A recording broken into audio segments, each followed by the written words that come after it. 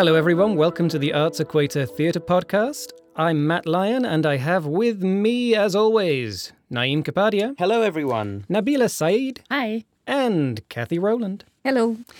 Today, we're going to go through our lists of the favourite shows that we saw in 2019. And we're going to kind of give our lists and talk about them individually, and then we're going to chime in on some shows that we had in common. I won't give away what those are. Instead, let's start with Naeem's list. Hi. So my list this year, I'm just going to do this chronologically in terms of what I watched. It starts with Air Hitam, A Black History of Singapore, which was a performance by Ng Yi Sheng, Sharon Fraser and Irfan Kasban as part of the Fringe Festival. It was a lecture performance about the sort of African diaspora in Singapore. I really enjoyed getting to know a community which has sort of unfortunately perhaps been effaced from the national narrative. And I think that's very much a theme of a lot of shows this year, just going against what was the traditional established story in, our history books, in the way in which propaganda in this country is established. And it was very interesting just getting that sense of, a community which has really been there for a long time and learning a little bit more about that. Secondly, Late Company by Jordan Tannehill, a Canadian playwright. This was by Pangdemonium, and it was about a couple who have invited a boy to dinner who had bullied their child into suicide, and they're trying to find answers about how this event took place. Yeah, reminiscent of kind of a Yasmin Reza play, everybody sitting down and talking it through. And a very, very painful dinner table confrontation ensues. For Late Company, for me, it was just a really, really powerful, strong play that tackled important topics like cyberbullying, teen suicide, modern parenting, something that was very relevant to Singapore as a country which prioritizes hardware over heartware. And it was just delicately, sensitively directed and animated by strong performances. Third on my list is Displaced Persons Welcome Dinner by Huzair Sulaiman, which was staged by Checkpoint Theatre as part of a CIFA commission. And which I think we all saw. Yes, and it's so set in the world of humanitarian aid. It's about a fictitious aid agency and in a certain overseas refugee camp dealing with, various problems that crop up and the different personalities involved in running this organization. For Displaced Persons Welcome Dinner, it was a show about a world which we perhaps don't hear very much about, the world of humanitarian aid. But what I really liked was how that story can be transplanted to so many other organizations, so many other institutions which are so flawed. And what was really interesting was how the selfless desires of the individuals get conflated with their selfish interests, and how that was played out in the different characters explored. Yeah. Then next one on my list is Acting Mad. This was by The Necessary Stage as part of this new platform called The Orange Production. It was a verbatim piece of theatre that explored mental health issues within the acting community. And really interesting just getting a perspective from the actors, people who kind of lay bare their souls on stage, but yet have all these internal issues that they almost have to hide. And also another interesting perspective was the sort of gap between the older and the younger generation of theatre makers, which we got a sense of. So it was really interesting just getting that idea. And again, for me, it was a play that was really meant to open a conversation about a topic which is just not spoken about very much, and which absolutely should. And last but not least was a show which we just discussed in the podcast last month, Rumah Dayak by the brand new collective Rupa Collab. It was written and directed by Nessa Anwar, and it's about a safe house for, troubled Malay youths. It was just really interesting and a very rich and authentic style of writing, which obviously is full credit to Nessa as the writer. Wonderful year for dialogue, catching that sort of earthy exchanges between this group of youngsters who are really just trying to find acceptance in society. Yeah. And it was a wonderful and powerful story that, takes a bit of time, at least for me, to get into it. But once I did, I was really hooked. Yes, and that's the play that we'll move on to talk about. We've all got that in common in some way. 3 of us because we saw it, and 1 of us because we produced it. So I will say so much mute about it. Nabila's mic, I guess. Yeah, for me, I think that was the strongest show I saw this year as well. And it's interesting because usually the strongest show that I see, I am a bit of a whore for production values, I will admit. But it's so nice to see a production that overcomes that, clearly made with $2.50. But that $2.50 spent a little bit more than that. $7.50. Yeah, $7.50. Yeah, you get $2.50 was the change from $10.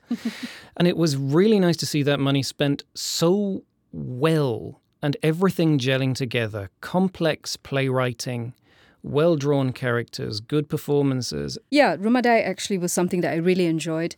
And it's number 2 on my list. But really, number 1 is Displaced Persons by Huzair Sulaiman, fantastically directed by Claire Wong, who is the co-artistic director with Huzair of Checkpoint Theatre. The work, I think, was quite a brave work because it could have been so easy to address a subject that maybe was closer to the bicentennial. I think that this point that it was about corporate culture is crucial because I know that people have said, well, why not address some other issues about the refugee crisis and so on. But I think that when you think about Singapore, Singapore is the regional head of multiple multinationals. And it sets itself up together with Hong Kong, for example, as this place of, cooperations, right? Yeah. And the work is about the human cost of a cooperation upon the individual. If you take away the fact that it deals with the humanitarian crisis, it is still what it is. It is about a woman who, in the workplace, experiences a rape and how the corporation closes ranks around her to protect itself, right? And that's bare bones what it's about. So I thought that, when you look at that work, it was a work that also addressed a space that is very privileged. Yes. Right? But this is how you do it. If you're going to write about an upper middle class or a middle class community, if you're going to write about the 1%ers, let's say, although this is not about the 1%ers, Sure, this but is they're how globally you do it. privileged. Right. It's not, you can look at the crevices of society and give representation to groups and communities that are overlooked, and that's one way of doing it. But if you're going to address those that are powerful, hold their feet to the fire. And I think that Huzair did this in his work. And we, the audience, then end up displaced because we go in expecting one thing and we come out displaced in our expectations.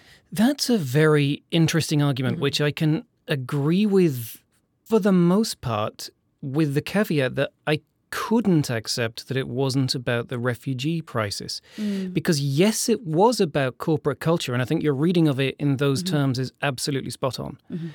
But for me, it also tried to be about a fairly realistic refugee centre. And then it kind of fell through two stools because it had a Me Too kind of thread, as you said. Right. Employee's boss essentially rapes her, and that goes through the corporate system in a very upsetting way. But for me, it played that thread off against the refugee thread, so that the reason they ended up not firing him was because if they fired the rapist, people would die. And for me, that implies that you've used the refugee thread as the foil for the far more important Me Too thread. And for me, those issues each deserve their own plays. And so I really admired the ambition of this play, but I found it problematic ultimately. But I think that that's a reality, right? Over the past 2 years, the humanitarian aid industry has actually been in a spotlight. There have been cases of people committing suicide because of abuse. So the spotlight has turned on the community itself. So I think that, yes, I take your point that, it appears as if the playwright is playing two issues against each other in order to booster up the complexity of the Me Too movement, for example, Yes. and resolution. But I think that there is a reality that the play is talking about that may not be something that the local Singapore audience, for example, is, or even just a general, kind of theatre-going audience might be attuned to. But I do think that it is a reality that those kinds of trade-offs happen. I definitely agree with Kathy here. For me, it didn't really matter that the humanitarian aid story was a bit of a foil to get to the heart of the story about corporate culture and dealing with the Me Too issue, because essentially it's about how institutions fail individuals.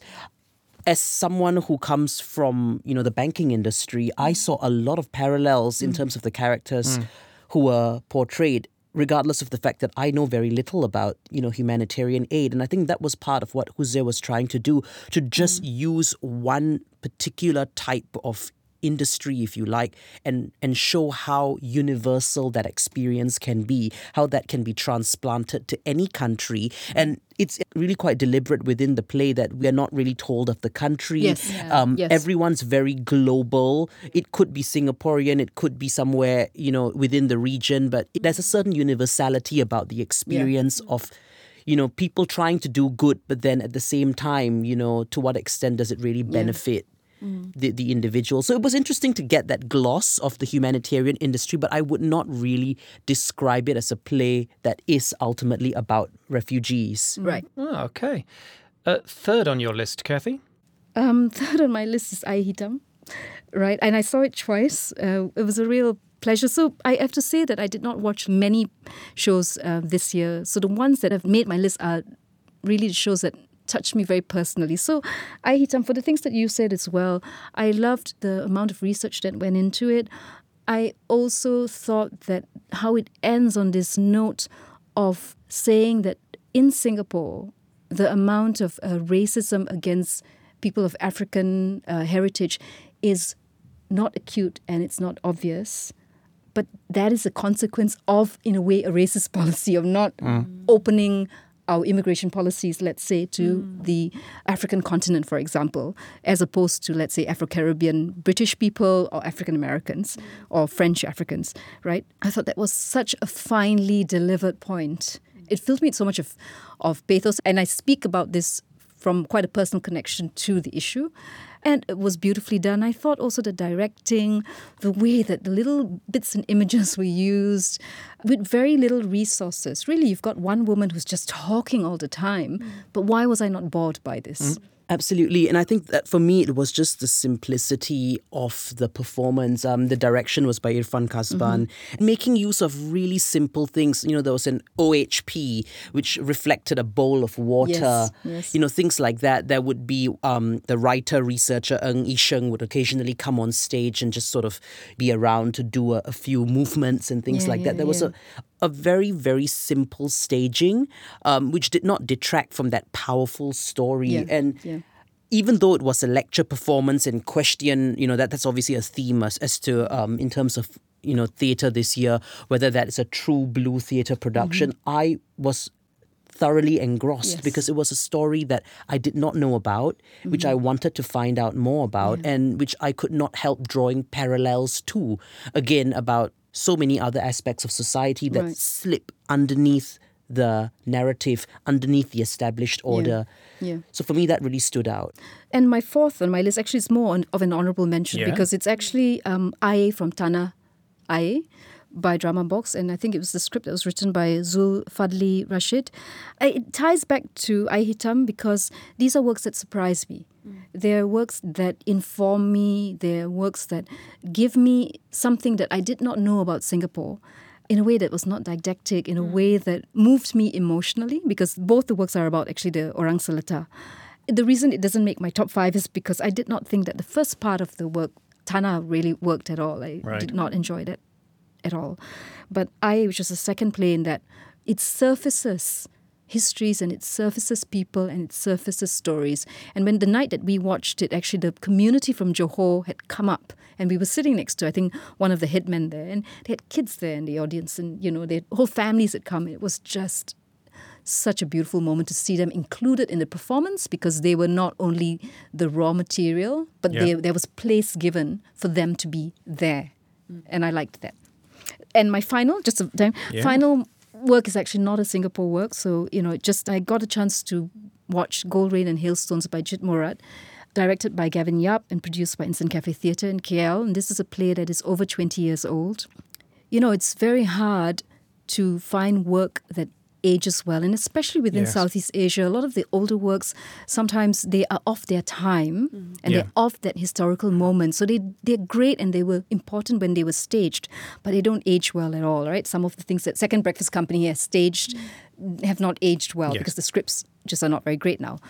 But I was surprised at how beautifully the dialogue translated, how sensitively the issues of agency and race relations in Malaysia, but also of the role of the woman in a relationship, how well these aged. So that was a moment of joy. Great. That's it. So, moving on to my list, I've only got 4 this year, I think for 3 reasons. Reason 1, because I'm a hateful person. Reason 2, I didn't see as much as I usually do this year because I was finishing up my MA. And reason 3, even with the amount I saw this year, probably over 20 shows, I would actually usually expect to be able to make a top 5. Maybe we'll talk about at the end what kind of year for theatre this was. Yeah. Anyway, Rumor Dayak, which we've already discussed, is at the top for me. After that, Late Company, which Naeem mentioned, for me, production values. Pandemonium, absolutely reliable for those, even when they do plays that I wouldn't stage. Now, Naeem, you said that you found this a very strong and powerful play. Powerful, I'll give you.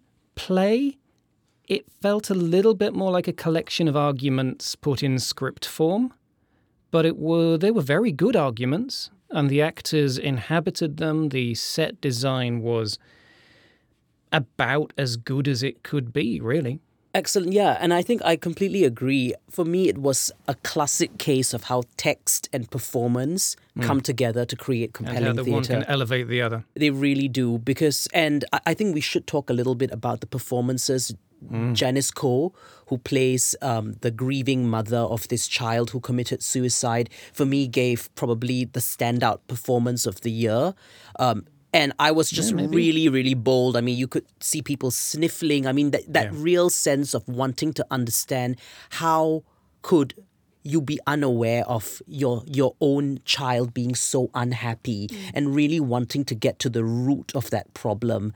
And the way she inhabited that character, just, at the start, everything is sort of like bottled in, but she slowly brings her guard down, and that transition in the way she did it, and obviously the way in which Tracy Pang, the director, allowed that story to unfold, so sensitively. I think for me, it just came together to really create compelling theatre. And yeah, for me, it was a definite standout. When you've got 2 people sitting down talking to each other, essentially you want Tracy Pang to direct that. Exactly. Yeah. She truly excels. Yeah, she's really, really got that going on. Next up for me was Acting Mad, which, disclaimer, many, many former students of mine are involved in, so I guess I would feel warm towards it. But no, you said, I think, Naeem, it feels like an important work, and it does, but in a very strange and small way. Because I don't think it's pretending that it's making the great statement on mental illness. And what I loved about this play was that it was so very aware of and focused on precisely what it was doing. And it made no claims to anything else. So it's going to discuss specific people and their specific feelings, and if it can draw some conclusions or ask some questions from that, then sure, let's leave that hanging in the air and let's really try and include the audience in that discussion. But I guess for me, that's kind of the contrast with Displaced Persons, which for me was a little bit more answer-based, and I didn't necessarily feel like it owned those answers. Whereas this was about the questions and the very real lived experience and seeing that come on the stage. After that, I think I'm the only one who saw this, The Wee ? and The Mountain Movers.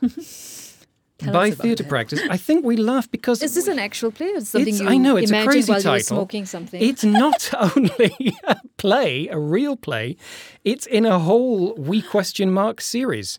So there. Yeah. Is it the 3rd or the 4th? Or I don't know. I've seen Something like that, yeah. I've seen at least 2.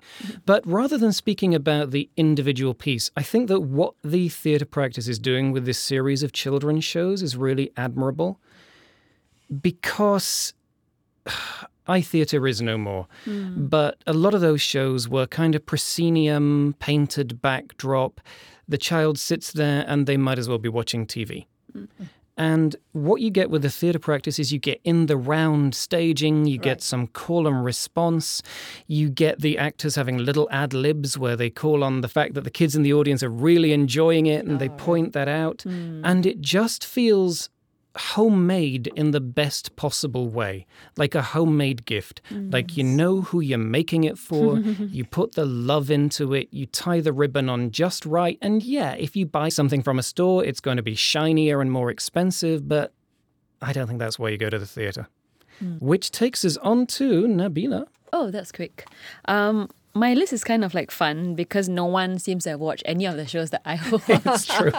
This year. No, that's not true. But firstly, it's Eat Duck by Checkpoint Theatre, written by Zenda Tan. Which actually I think a couple of us did watch, didn't we? So we will end up talking about that shortly. Yeah, so that's kind of like a multi-generational play about a Chinese Singaporean family who basically all have reasons to hate each other for some reasons, but all come together because the matriarch of the family dies and they come together for her funeral, kind of a very traditional Taoist funeral. And it kind of rubs against how modern some of the family members are. I really enjoyed it. Despite it being like kind of a first work of a young playwright, I thought it was quite assured writing. The ending scene that I really liked was wordless, funnily enough. But it's when they finally do the funeral rites for Amma. It was really moving and I remember crying. And it only worked because of the work that had been done preceding it, right? Where all these family members are like squabbling or having this own internal rifts. And the one time that they all come together was just like so moving. And it's so relatable as someone who, anyone who has a family, who has some issues with their family, sometimes you just put aside your disagreements and you come together for that one person.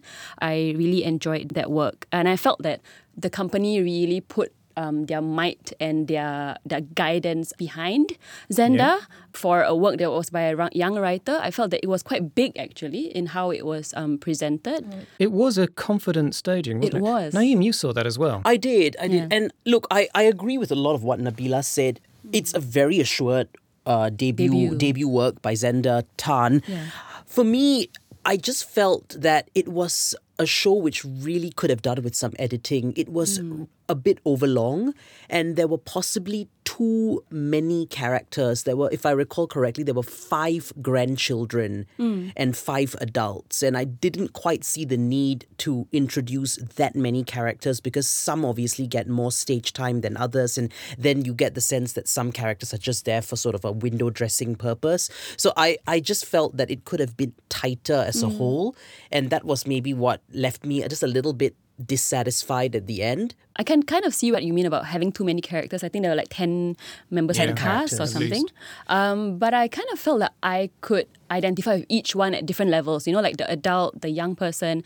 The only character that maybe was not the strongest was, weirdly enough, I think the character that Zenda was that kind of represented herself, the girlfriend which is the from outside girlfriend. the family. Yeah, the girlfriend who was like the outsider in the family who really I was like, I wonder why she's there. That was a very expository scene, wasn't it? Yeah, that one scene was like very weak for me. But besides that, I thought it was great. I liked it a lot. I'm kind of with Naeem on this one. I wanted it to be edited, and after the show I asked myself, which of these scenes is actually necessary in a kind of an Aristotelian plot sense?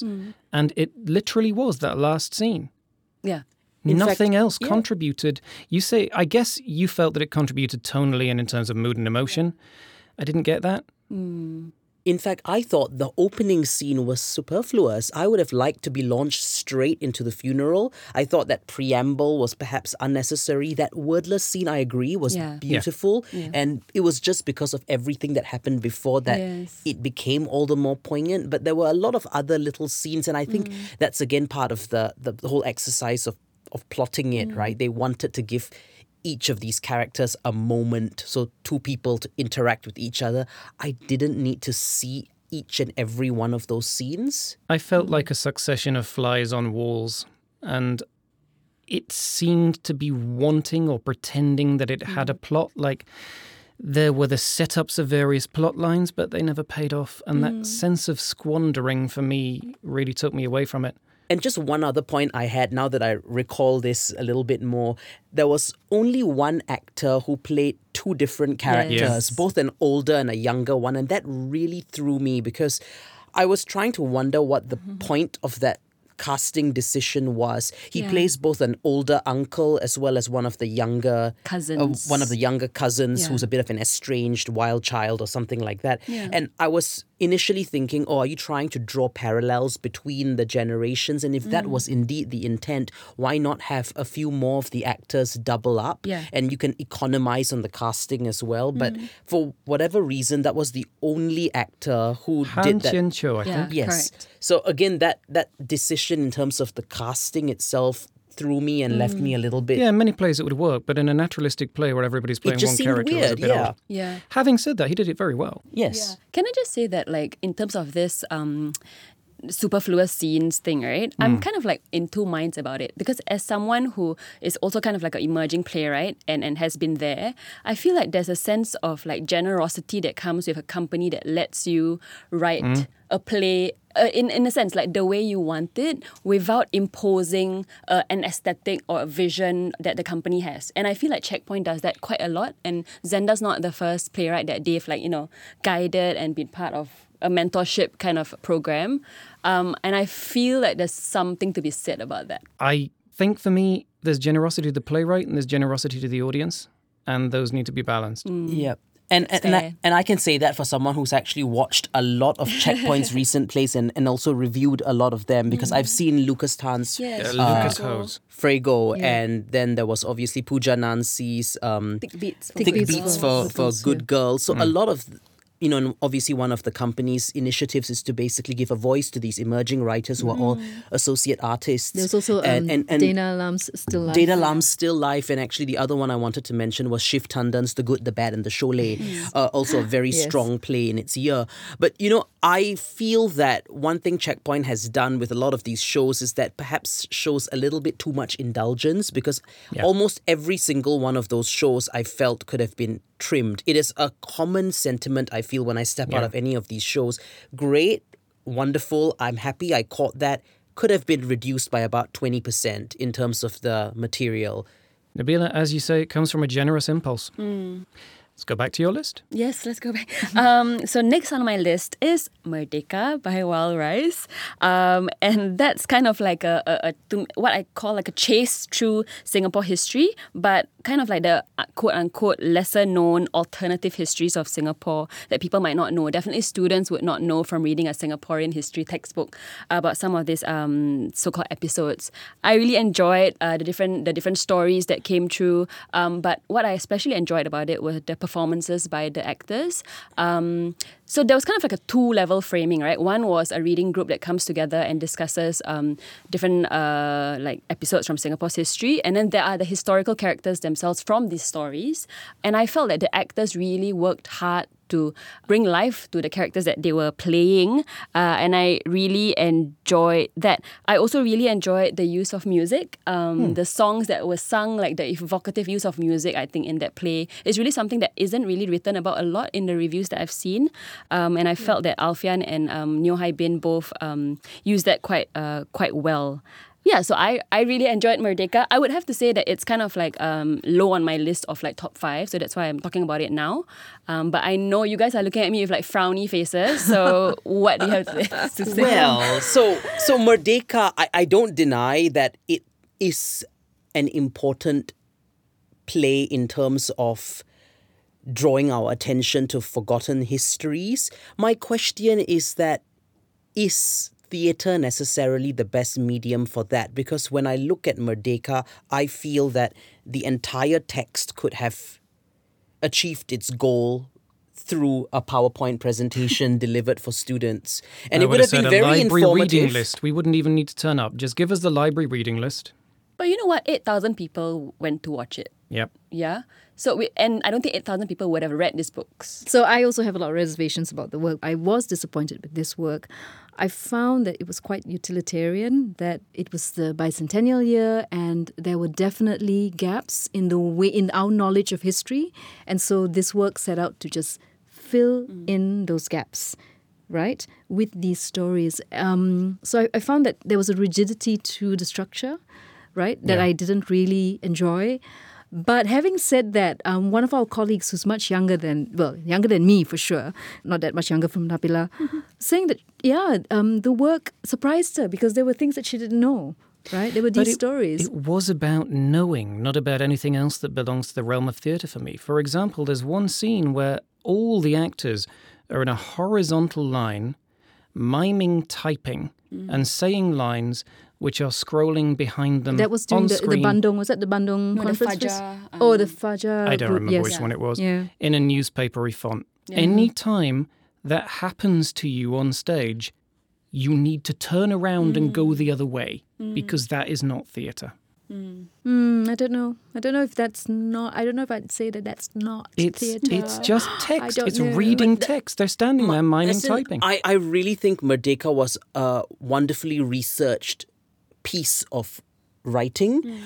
I just felt that a lot of it was very, very expository. Yeah. And that's why full credit to that cast who really brought my God, that the cast. stories to life. They were fantastic. If not for that cast, I think a lot of people would be walking away with mixed feelings. And it was probably due to that cast just by animating all of those personalities, by playing with song and accents and languages that, what would otherwise have been relatively dry facts and figures and text, really came to life. So I think that's what ultimately made it memorable for me.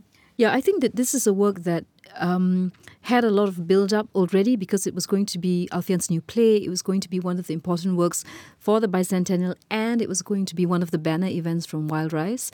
It was then pushed out of the kind of arts insider kind of environment into the public stratosphere through what was happening politically, with Alfian's name being mentioned in Parliament. So to me, it created so much of expectation for this work that I don't know if the work, I think it benefited from the publicity because more people went to see it. I think it was a wonderful outpouring of support for Alfian and for the arts. And I think that was an important moment for the country to see. But I don't know if all of that attention also benefited the work. I think it must have been quite a high-pressure production to be involved in, right? And it felt also like, talk about editing new playwrights' works. This is a work that could have done with a lot more editing, perhaps. Finishes off, Nabila. Yes. Next on my list is A Clockwork Orange by Theatre Eka Matra. I wish you guys had seen it. It's actually a Malay kind of contemporary version of the 1962 cult classic Clockwork Orange, of course, by Anthony Burgess. And in this version, Rizman Putra plays Al. Of course, in the original, it was Alex, and here he's Al, like a kind of like more Malay version, I suppose. The script is transcreated by Zulfatli Rashid, who's become kind of like a go-to for translation, adaptation works. He did Air as well, right? He did Air as well, yeah. So he was really, really good. There was this phrase, Abe Amacham, that still rings in my head. Like the way he used it was... what does it mean? It means like, so what now? But the way it's delivered is like, takes on various tones, in the play. And I think it's maybe the last line. Okay. And if you've watched or read A Clockwork Orange, like a lot of things happen to Al, like really terrible things. And at the end, he kind of like just cycles back to like, zero. Yeah. And he ends with the same line that's like, so what now? And it's like just so blasé, but because of what's happened, it's really disturbing. And what I really liked about it was the pairing of director Nur Effendi Ibrahim, who is no stranger to making like disturbing, poetic, beautiful work, with the set design of Muhammad Farid Jainal and Akbar Shadiq, which created this really gorgeous, seductive, very pink, purplish, seductive world. And it's really seduced you into a actually very emotionally decrepit mind space of the actual youths in the play or in the story. And it was just done really well. And despite it being transposed into like a Malay, Malay depiction or Malay version, it actually really weirdly worked. And it's also because, I don't know whether you guys know this, but A Clockwork Orange, the word orange is actually a pun on the word orang, because Anthony Burgess had lived in Singapore and Malaysia. I did not know that. Yeah, so it works so well in a way that I was really surprised by. And then because it's about Malay youths and like, the fact that they go around like raping people, it's really actually really violent, but you never ever see any violence.